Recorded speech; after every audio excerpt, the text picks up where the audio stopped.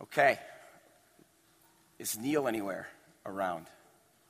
Neil, thank you for last week and just being with us this week. It's just been such a joy. And we wish you all God's favor as you go back to the motherland, England, proclaiming the gospel of Christ. And Neil last week got us started with Luke's gospel, which, here's what I'm hoping for as we dive into this, that it's not just a series of sermons, but that as a community, we're studying this. And so starting today, we're going to kind of go at a slow pace, but I'm just encouraging you all to incorporate this in your Bible reading during the week, the first couple of chapters for now. That way it's not just a sermon. That way you are, with the help of the Holy Spirit, digesting and eating it yourself. Does that sound like a good plan? Okay, good. This feels like Christmas right now, the text we're going to read. And I'm kind of excited to actually look at a Christmas text outside of the context of Christmas, because I think sometimes they just get so Christmasized. We get to look at just kind of the raw nature of these Christmas texts, apart from all the trappings of Christmas. So today we're going to look at verses 5 through 25. And we love to stand for the reading of God's word, so please stand.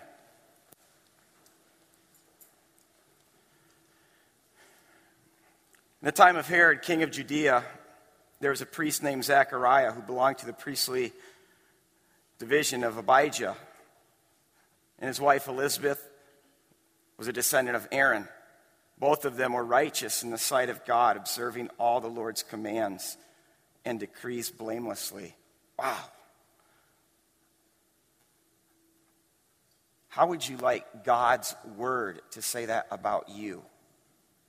Both of them were righteous in the sight of God, observing all the Lord's commands and decrees blamelessly. But they were childless because Elizabeth was not able to conceive, and they were both very old. Once when Zechariah's division was on duty and he was serving as priest before God, he was chosen by lot according to the custom of the priesthood to go into the temple of the Lord and burn incense. And when the time for burning of incense came and the assembled worshipers were praying outside, then the angel of the Lord appeared to him, standing at the right side of the altar of incense. When Zechariah saw him, he was startled, gripped with fear. But the angel said to him, "Do not be afraid, Zechariah. Your prayer has been heard. Your wife Elizabeth will bear you a son, and you will call him John. He will be a joy and delight to many. Many will rejoice because of his birth, for he will be great in the sight of the Lord. He is never to take wine or any fermented drink. He will be filled with the Holy Spirit even before he is born. He will bring back many of the people of Israel to the Lord their God. And he will go on before the Lord in the spirit and power of Elijah, to turn the hearts of the parents to their children, and the disobedient to the wisdom of the righteous, to make ready a people prepared for the Lord."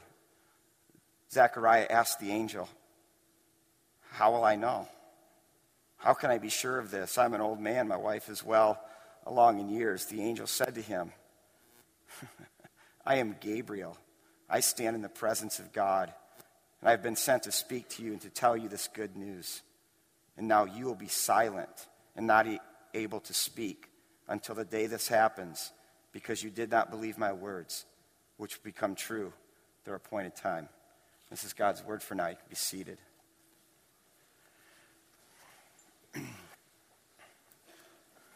All right, let's start with the historical context, because Luke is a historian.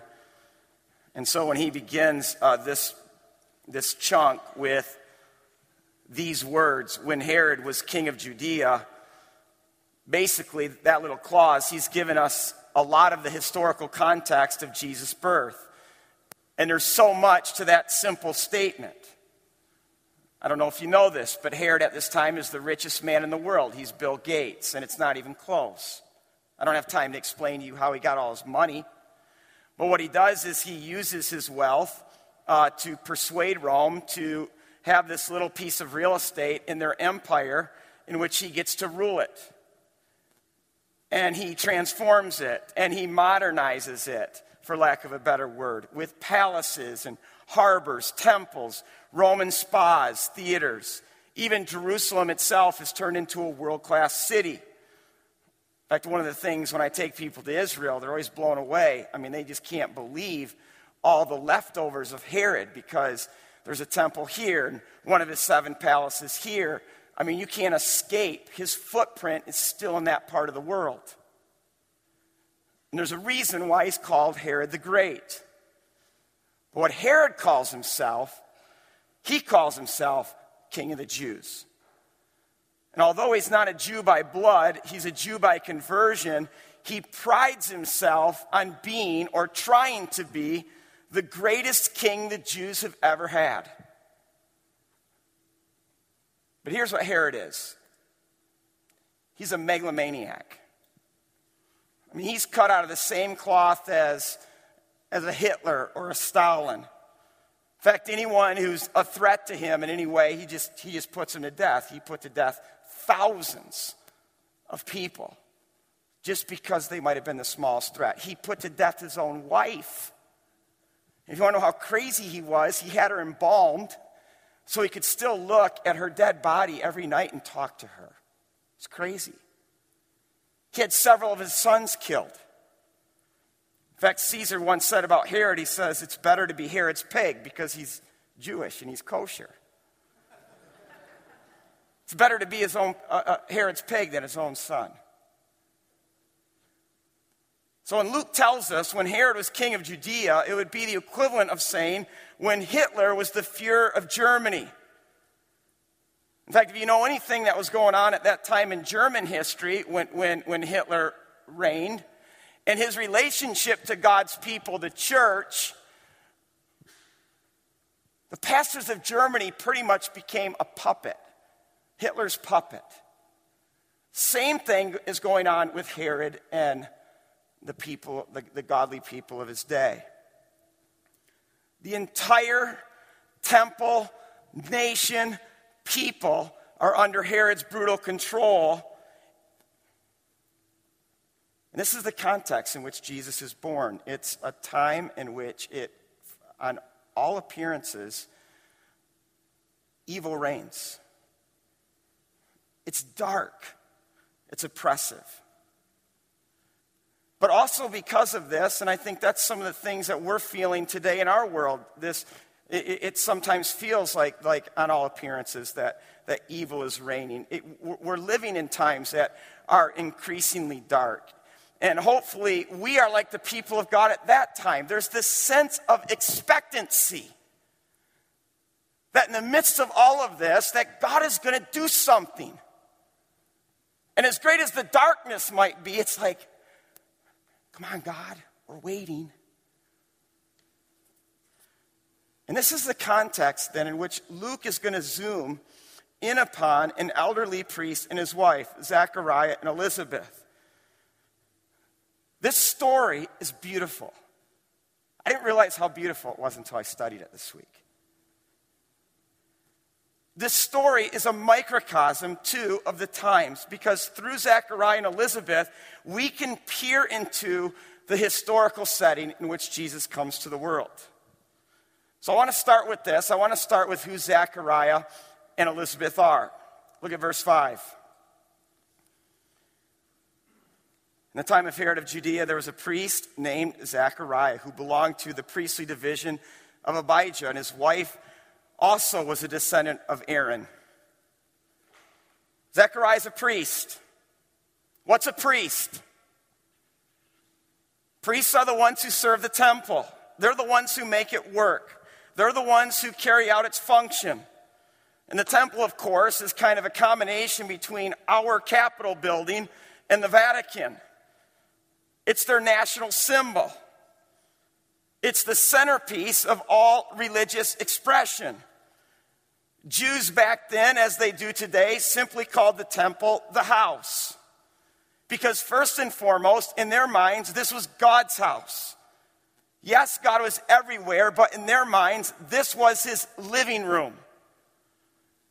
And so as God's living room, the temple became the place of worship. It was a house of prayer. It's the place where people came to meet with God. The priest's role in all of this was this: you're going to meet with a holy God, and you're a sinner. You're unclean. It's our job to clean you up and make you presentable so you can draw near. And they did that through sacrifices and prayers and things like that. Other things you need to know about priests, especially at this time in history: priests are the aristocracy. Not just in terms of title or status, but also wealth, because this temple is a huge moneymaker. And all the money, after Herod got his share, was pretty much divided among the priests. So these are the guys that live in the posh districts in Jerusalem. They're living in these well-to-do homes. Some of them are mansions. Many of them have a warm weather home in Jericho where they can get away from everything. So you have to imagine, with all this money, all this power, I mean, what do you expect? Became corrupt. Add to that the Herod piece, and this place of worship, instead of being a place where godly people are serving the people of God to become more godly, it's become a den of robbers. In fact, there's a whole group of priests, which we'll probably talk about later, who are going to be so disgusted by this, they want nothing to do with it. They wash their hands clean, and they go live out in the desert and form a community there. And because of them, we have the Qumran scrolls today.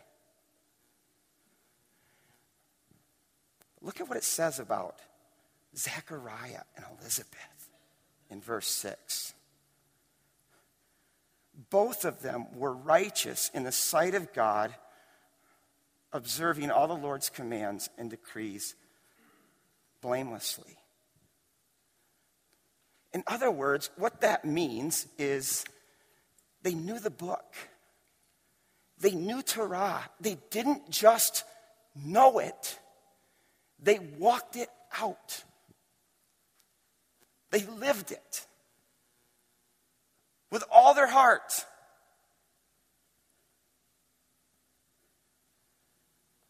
Because this is what God is looking for.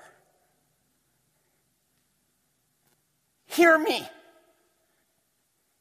He's not looking for hands raised. He is a God who looks for obedience. We can raise our hands, we can sing. But God loves obedience. But it also says this, look at verse 7. It says they were childless.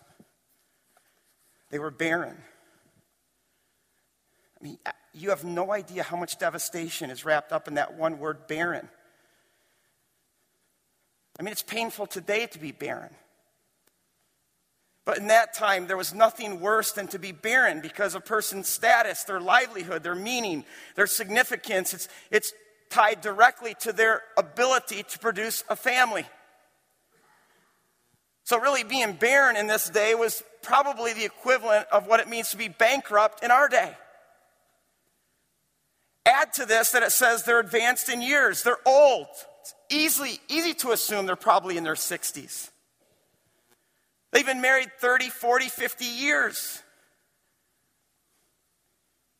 You need to feel the decades of pain, disappointment, frustration, this "what's wrong with us, God?"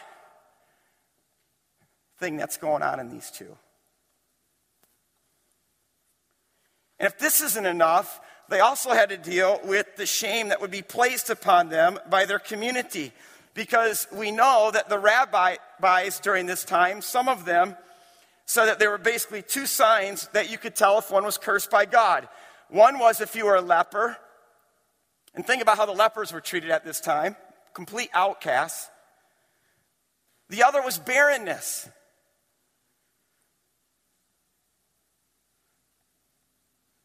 I mean, they would have felt so much shame from their community.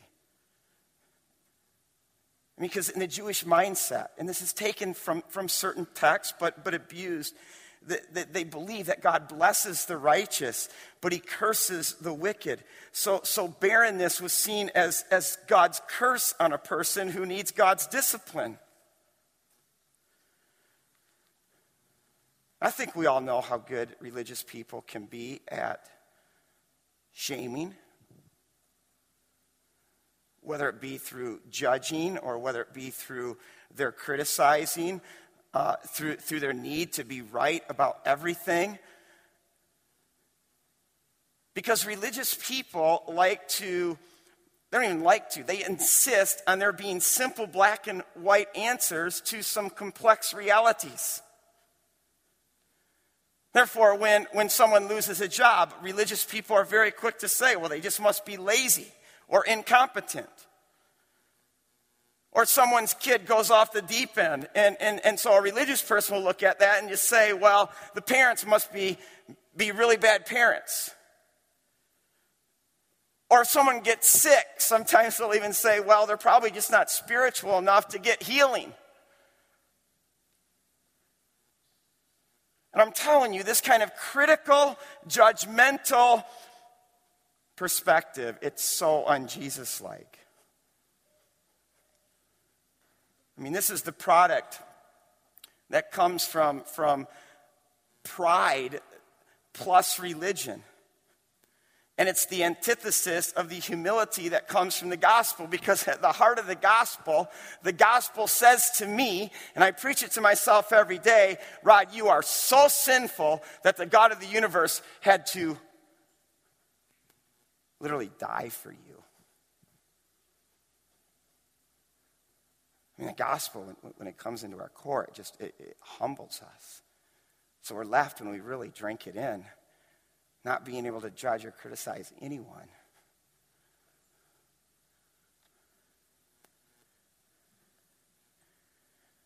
Now, this whole theme of barren, we're going to see that it's going to be a strong theme in Luke's gospel. In a few chapters from this chapter, Jesus is going to stand up and quote Isaiah 61. And Isaiah 61 is really going to be his mission statement. And Isaiah 61 begins with, the Spirit of the Lord is upon me, and he's anointed me to preach gospel, good news to who? The poor, to the barren. And what we're going to see over and over again in Luke's gospel, it's not the insider, but the outsider and the marginalized who are going to get God in his grace. It's not the righteous, but it's the sinner. It's the tax collector. It's the prostitute that gets God's grace. It's not going to be the strong, but it's going to be the weak. It's not going to be the exalted, but it's going to be the humbled. Because this isn't just a theme in Luke's gospel. This is a theme of the whole Bible. Going all the way back to Abraham, when God wants to set in motion his wonderful plan of redemption, it's like he looks to and fro throughout all the earth, looking for the most barren couple he can find. A couple approaching 100 years old, and says, okay, through you, Abraham. And you see this over and over again when he calls out a people. God himself even says about this special people. He says, I didn't choose you because you were the greatest or the most righteous, but I chose you because you were the smallest and the least. And you see it throughout the Bible that whenever God is looking for a man or a woman to do some special task, it's not who we think he would choose. He looks for barren. It's Gideon, who's from the least of the least. It's David, who's the least of 8 brothers. It's Moses, who's a washed-up shepherd. Then you get to the Gospels, and you see now it's in this couple, and then it's Mary. And then Jesus, the disciples he picks. God loves barren. He looks to and fro throughout all the earth for people who are small in their own eyes and who are small in the world's eyes. Maybe stop and think about it. I mean, gospel means good news. Who is the gospel good news to?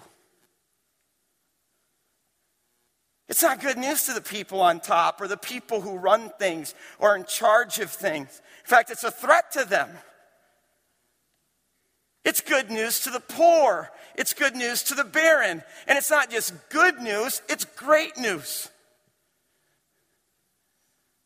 Because what the gospel does is it humbles the exalted and exalts the humble. How barren are you today? How in touch with you are you right now with your need? I'm going to push this further because I think there's a strong connection between verse 6 and verse 7. That to say verse 6 about anyone, it's oftentimes because of the reality of verse 7 in their life. It's the barrenness that produces the righteousness. It's losing. It's seasons of hurt. It's the cancer. It's the disappointment. It's losing the job. It's a prolonged singleness. These are the things that cause us to come to the end of ourselves and to seek God and to look after Him with all our heart. Now for Zechariah, I think there's a whole other level of shame and disappointment that he's experiencing, because look at verses 8 and 9. It says, when Zechariah's division was on duty and he was serving as priest before God, he was chosen by lot, according to the custom of the priesthood, to go into the temple of the Lord and to burn incense. Thank you to Josephus, the historian who's writing about this time period. We have some very interesting information about how the priests in the temple functioned. For instance, Josephus tells us that at this time there are 20,000 men serving as priests. And so for organizational purposes, this 20,000 was divided into 24 divisions of 850 priests per division. Each division then would be assigned a whole week, and you would work a week and then get 23 weeks off. Think about that. So essentially a priest worked 2 weeks during the whole year. Now, when your division of 850 was on duty, of course, that division is responsible to run the entire temple, from the Levitical choir to the daily sacrifices to cleaning and maintaining everything. But one person, one priest, each day, one of the first things they did was selected, chosen, to go into the holy place, all by himself, and light the incense. And he would stand, literally, the incense was right here, the curtain was right here, and the Holy of Holies would have been right there.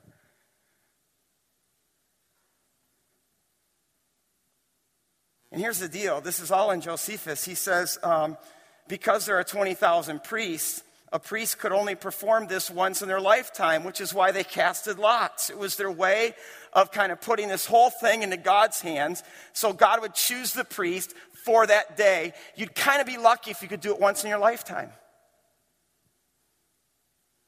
For decades, Zechariah goes unpicked. Day after day, week after week, decade after decade, waiting to be picked by God. How long, O Lord? How long will you forget me? And then all these decades of waiting for a child. How long, O Lord? How long will you hide your face from me? Maybe to add some insult to injury, does anybody know what Zechariah means? I mean, names to us mean very little. But for a Jew, your name sets the whole course for your life. I remember our tour guide, Nadav. One time I just asked him, I said, Nadav, how often do you think about your name? And he just responded, matter-of-factly, every day. He said, my name means generous. I'm telling you, when he told me that, I literally teared up. I've never met a more generous person in my whole life. You know what Zechariah means? Whom the Lord remembers.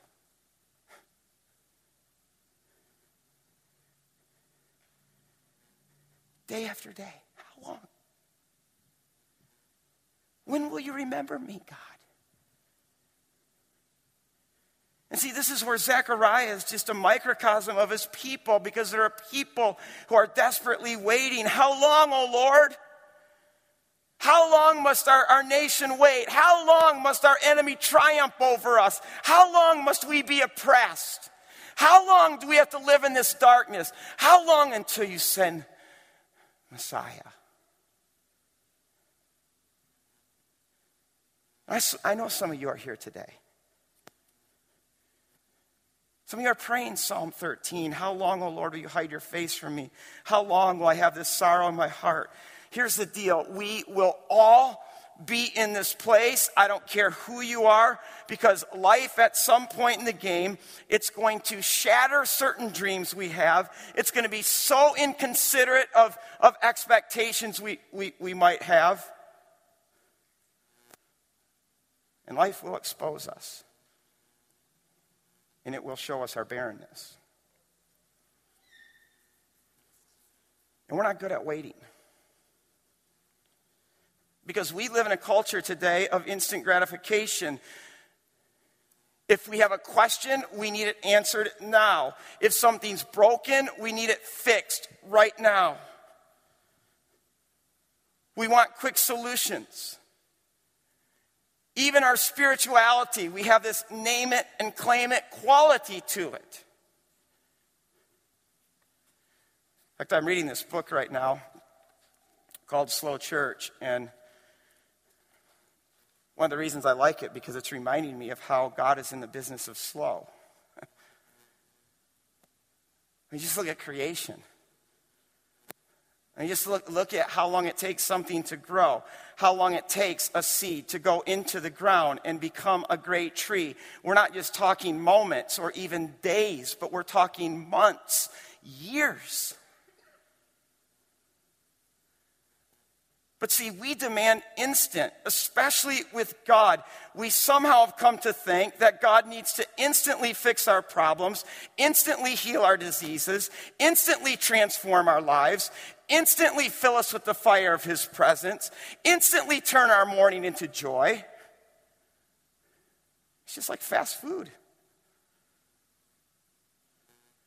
And see, when this doesn't happen, then many of us are tempted to throw in the towel with God, because if we don't get what we want when we think we should have it,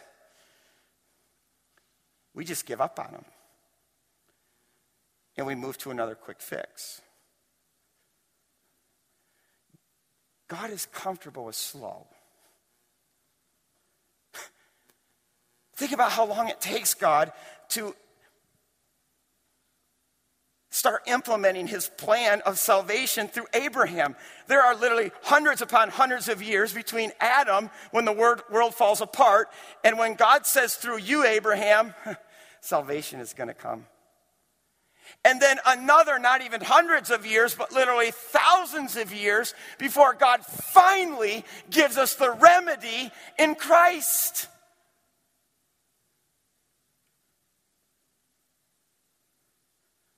God is comfortable with slow. Ask yourself right now, what are your expectations towards God? Like when he's supposed to do things for you. Whether it's an illness or unemployment or being single or having a wayward son or daughter or infertility or spiritual dryness. What are your expectations towards God? See, God over and over again asks his people to wait. In fact, the Bible has a clause for this. It's called waiting upon the Lord. It's all over the Psalms. I'll just start reading some. I could give you psalm after psalm. Indeed, no one who waits for you will be put to shame, O Lord. they shall be ashamed who are wantonly treacherous. O guard my soul and deliver me. Let me not be put to shame, for I take refuge in you. May integrity and uprightness preserve me, for I wait. My soul waits for you. Psalm 27, wait for the Lord. Be strong, Hazak, and let your heart take courage. Wait for the Lord. Psalm 62, for God alone my soul waits in silence. For from him comes salvation. He alone is my rock and my salvation. Psalm 130 is one of my favorite psalms. I wait for the Lord, my soul waits. And in his word, I put my hope. My soul waits for the Lord. More than watchmen wait for the morning. More than watchmen wait for the morning. My soul waits for you. And sometimes they even add this word patiently to the waiting. In fact, patiently, the King James Version just nails it when it translates this word. It translates this word as what? Does anybody know? Long-suffering. It means to suffer long. Psalm 37 says, be still before the Lord and wait patiently for him. And do not fret when men succeed in their ways. And do not fret. It only leads to evil. How much fretting do you do? We can either fret. I know. I'm good at that. Or we can wait.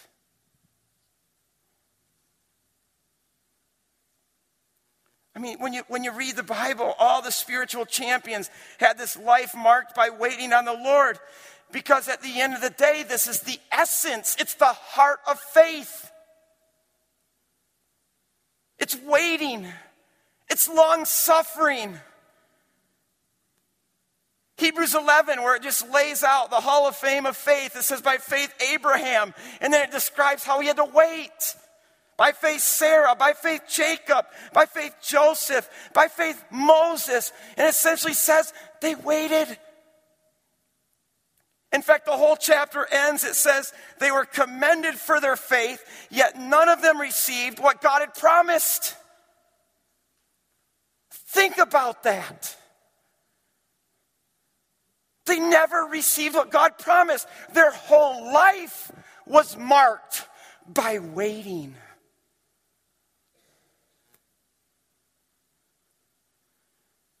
Because that's the essence of faith. It's trusting God, keeping our eyes fixed on him, walking out in obedience the things that he's laid before us, in the unemployment, in the broken marriage. It's trusting God with my infertility. It's trusting God with my cancer.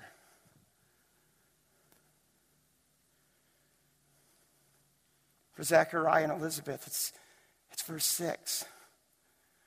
We should all memorize verse 6 this week. In their waiting, both of them were righteous in the sight of God, observing all the Lord's commands and decrees blamelessly.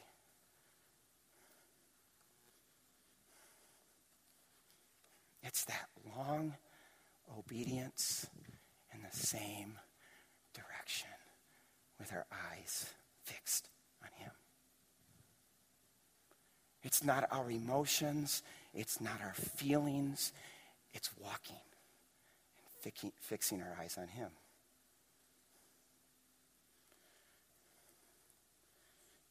In fact, Luke, I think, wants us to see something in verses 12 and 13. When the angel finally comes and says that they're going to have a son. The way the angel puts it is your prayer has been heard, almost implying that through all these decades of infertility, they never stopped praying, never stopped seeking, never stopped trusting. Can you say that today? That irrespective of your feelings or your emotions or the hurt and the disappointment, that you can honestly say, God, my heart is still set on you, and I'm going to love you with everything I have.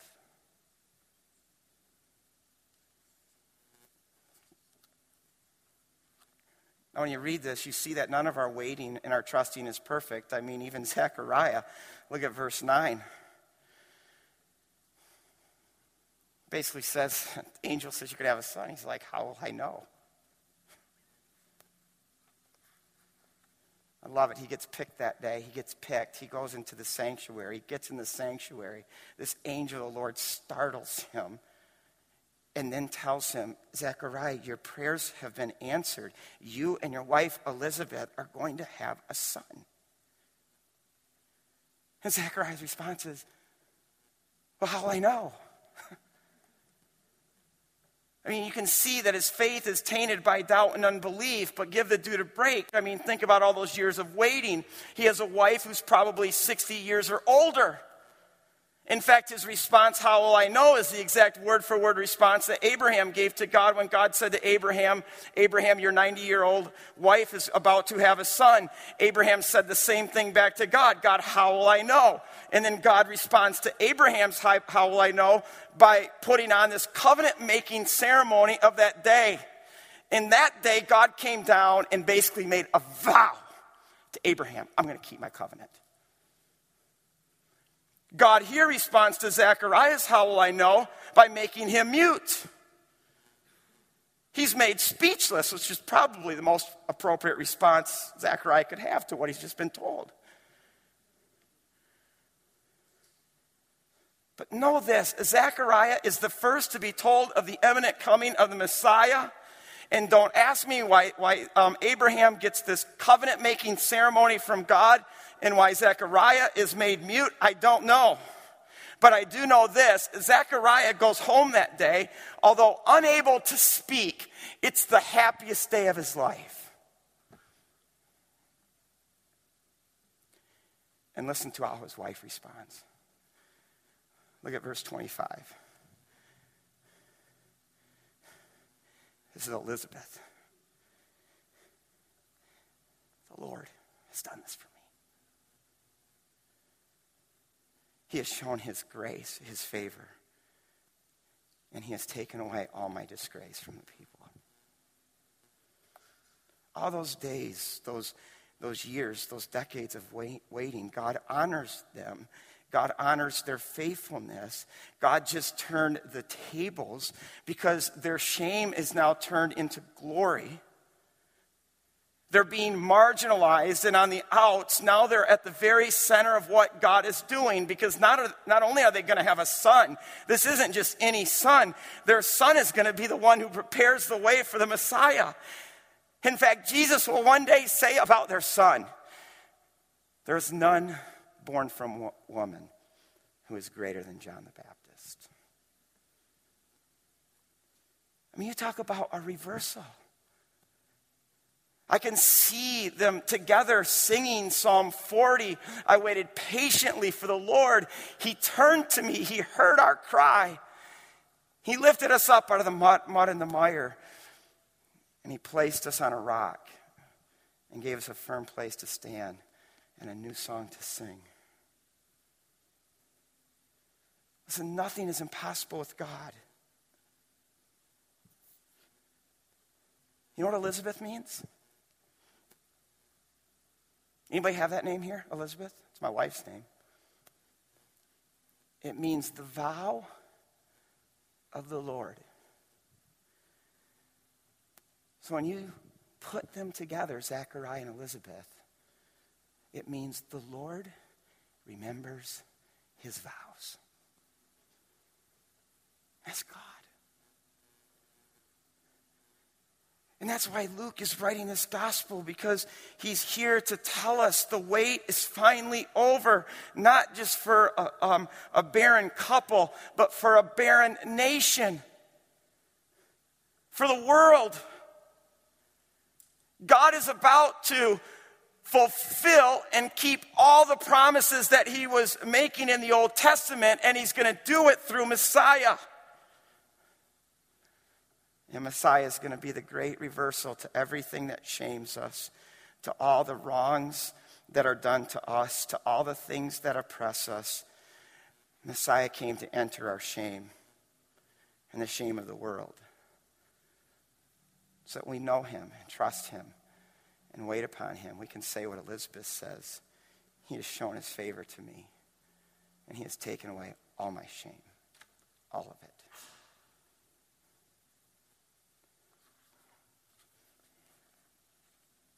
Let me just end with Isaiah 40. It's one of my favorite texts in the scripture, partly because it's my dad's favorite text. And when you have a dad like me that you look up to and he has a favorite text, you make it your own favorite text. And it's the end of Isaiah 40.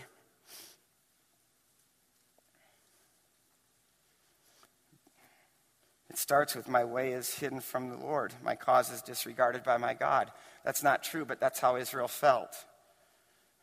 And God speaks into that and says, do you not know? Have you not heard? The Lord is the everlasting God, the creator of the ends of the earth. He will not grow tired or weary. And his understanding no one can fathom, because he's a God who gives strength to the weary. He increases the power of the weak. Even youths grow tired and weary. Young men stumble and fail. But NIV, let me just correct you here. Those who wait upon the Lord, they will renew their strength.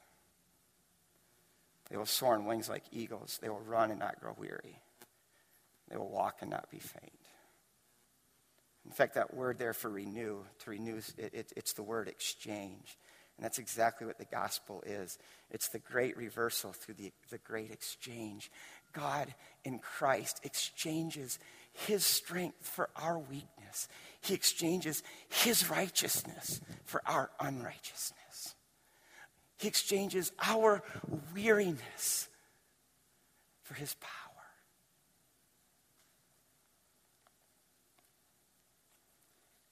Are you waiting? Are you trusting? I just want a moment of silence right now.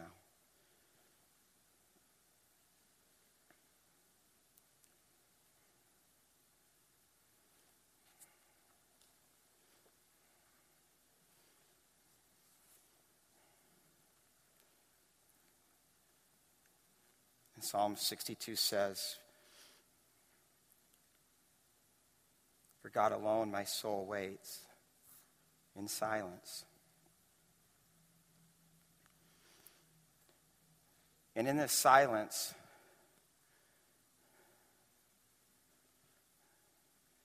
ask yourself, what area of your life right now are you not entrusting to God? You're still trying to control it. You're still trying to fix it.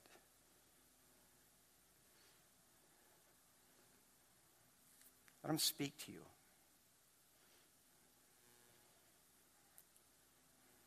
It's usually in silence when God takes his little finger and he puts it on the thing in my life or my heart that someone needs to put their finger on.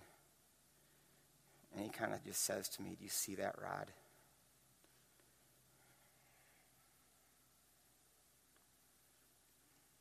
Let him put his finger on some things right now.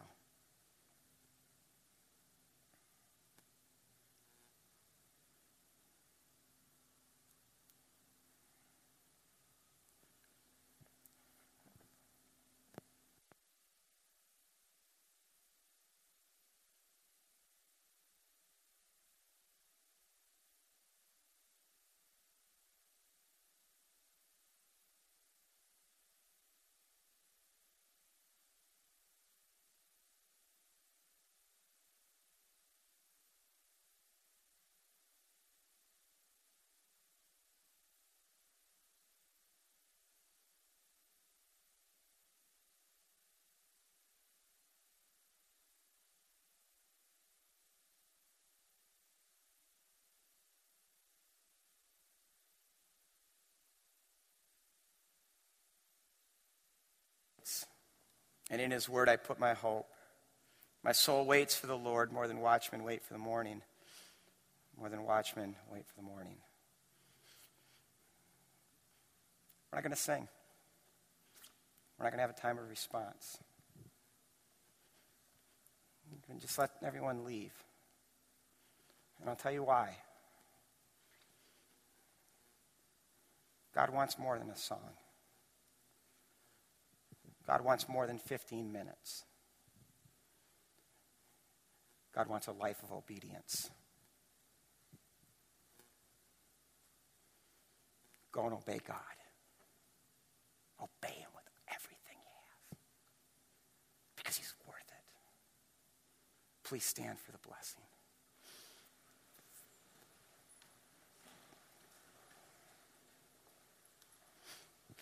By the way, one little detail. So when Zechariah comes from lighting the incense and he comes to the steps where the 850 priests would be gathered, he's supposed to pronounce the number 6 blessing. Imagine it. He can't speak. Okay? He can't do it. That's when they know something big happened in there. But he eventually gets it out with a little added verbiage in the song he sings. Read that song. And this is what he would have said. May the Lord bless you and protect you. May the Lord make his face to shine upon you and be gracious unto you. May the Lord lift his countenance over you and give you his peace. And I'll add, in the name of Jesus Christ, our Lord and Savior. And everybody said, amen. Have a great week, you guys.